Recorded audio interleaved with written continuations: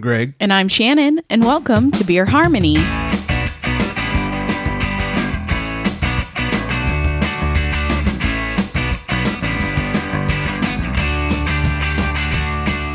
Hey everybody, welcome into Beer Harmony. Thanks for joining. Most importantly, thanks for drinking along with us. I am Greg, over there is Shannon. Hi. Hey there. And we're drinking a beer in under 10 minutes and reviewing it for you so you know what you might want to pick up when you get to the bottle shop. Today we've got an IPA straight out of Colorado. Oh, okay. Almost as gangster as Compton. Today we're drinking New Image Brewing's Coriolis Effect New England IPA. For those of you that have not heard of New Image Brewing, before I tell you about the beer, Shannon's going to tell you about the brewery. The New Image journey began with a process engineering job at Anheuser-Busch, and what started as a fascination with the scientific principles of brewing quickly evolved to include a passion for the artistry of crafting beer. We spent the next few years honing recipes at home and working at Atlanta craft breweries to learn more about professional craft brewing.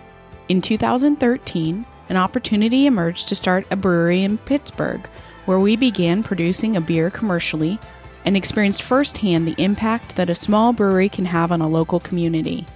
These experiences reaffirmed our belief that our passion for craft beer could act as a catalyst for impacting a community, a belief that guided us to launch New Image Brewing Company in Arvada, Colorado.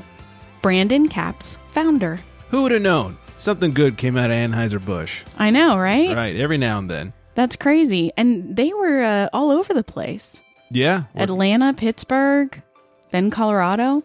Have beer will travel. Totally. Mm-hmm. Well, let me tell you about what we're about to drink right here. Coriolis Effect, the New England IPA, 6.5%, has a 4 on Untapped and a 90 on Beer Advocate. It says, pairing up New Zealand's Motueka hop with Citra, we brought together their blend of melon, tropical, and stone fruits, and added a dry hop of Columbus to bring those voluptuous flavors to the surface. Sweet on the first sip, while finishing dry, this beer brings an understated elegance to the standard IPA.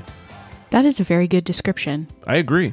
It is accurate. It is hoppy, but not super hoppy in the front end.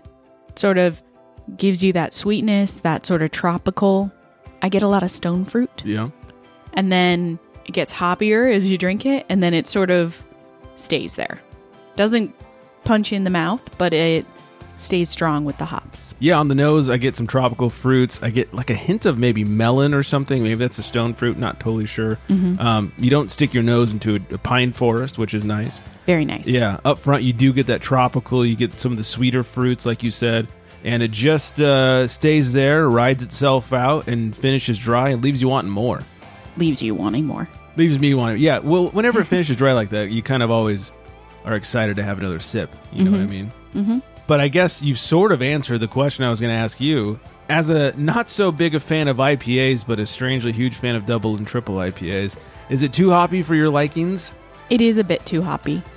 I could drink it. Right. I feel like IPAs are growing on me a little bit. You're welcome. Yeah.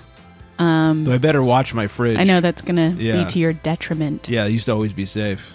Yeah. Is this something you would buy if you're at a bar, but you would drink if it was handed to you? Yes. All right, fair enough. I would definitely buy this at a bar. I am enjoying it. It also has some fun can art with penguins on the front. You know, it's funny. On Untapped, they call it a New England IPA. On the can, it's a New Zealand style IPA. Oh, interesting. New Zealand hops. Yeah. I think this is a great representation of an IPA.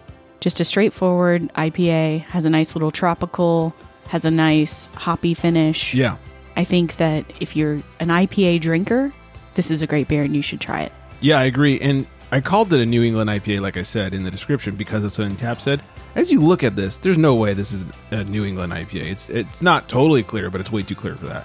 So I think New Zealand style IPA is definitely the right descriptor for it.